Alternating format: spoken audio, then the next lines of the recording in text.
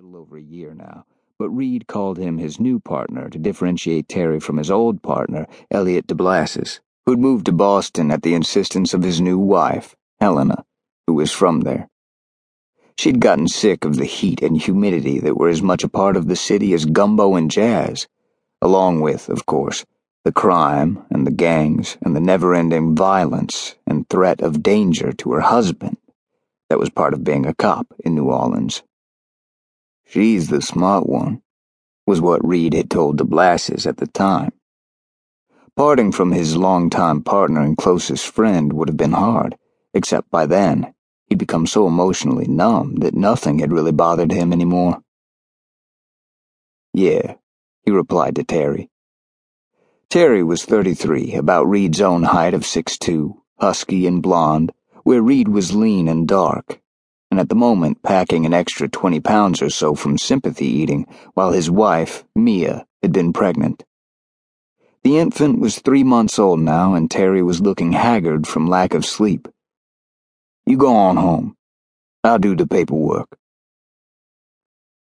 That was the thing about crime. It always came with paperwork. Reams of it. Terry was a good guy. He even hesitated a minute. "You sure?" Reed waved him away. "Tell Mia she owes me one." "Will do. Thanks." Terry took off down the line of police vehicles that had parked alongside the curb toward his own seen better days Honda Accord. Reed watched Terry leave, then got in the Explorer and headed toward the 8th District Station House. People moved along the sidewalks in ones and twos, little more than black shapes in the darkness, most of them holding the plastic cups in which they were allowed to carry alcoholic beverages on the streets as they flitted from bar to bar. The bars had no closing time, and the people who frequented them all had about the same amount of restraint, or lack thereof, which led to a lot of booze-related crime.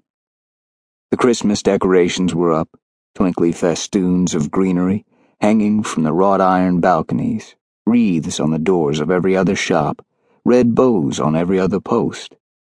Like the quarter itself, the decorations looked slightly seedy, shabby, raffish. So late at night, the atmosphere was straight out of Dickens, or Interview with the Vampire. He was just turning onto Royal Street when his cell phone rang. A glance at the name on his screen made him frown. Elizabeth Towns? He didn't know anybody by that name, as far as he could remember. Suspicion narrowed his eyes. Only a very few people had his personal cell phone number. "Well," he answered. "Hey, Dick, you want to see what I'm talking about? You get yourself over to Grandma's house and come on down that alley back there."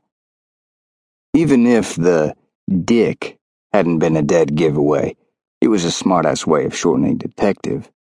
Reed would have recognized the voice instantly, despite its current barely audible whisper. It belonged to Hollis Bayard. Holly was an 18-year-old street tough whose rap sheet ranged from theft, stealing things like cell phones from unsuspecting tourists, to underage drinking, to marijuana possession, to assault on a police officer.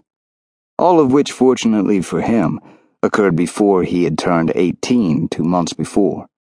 Since the magic birthday that had made him a legal adult, he'd managed to avoid being picked up. Reed had zero confidence that Holly's luck would last. "Shit's poppin' right now." The whisper was the giveaway. Holly was close to whatever was going down.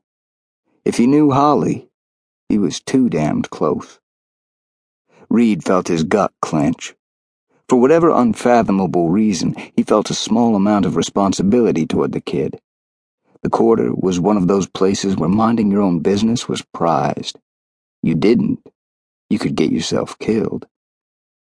Lately, minding his own business wasn't Holly's strong point. Grandma's house was slang for the headquarters of the One-Teners gang, a murderous bunch of drug and gun traffickers that even the cops were afraid of. If Holly got in their way, he'd be floating face down in the muddy brown waters of the Mississippi before morning.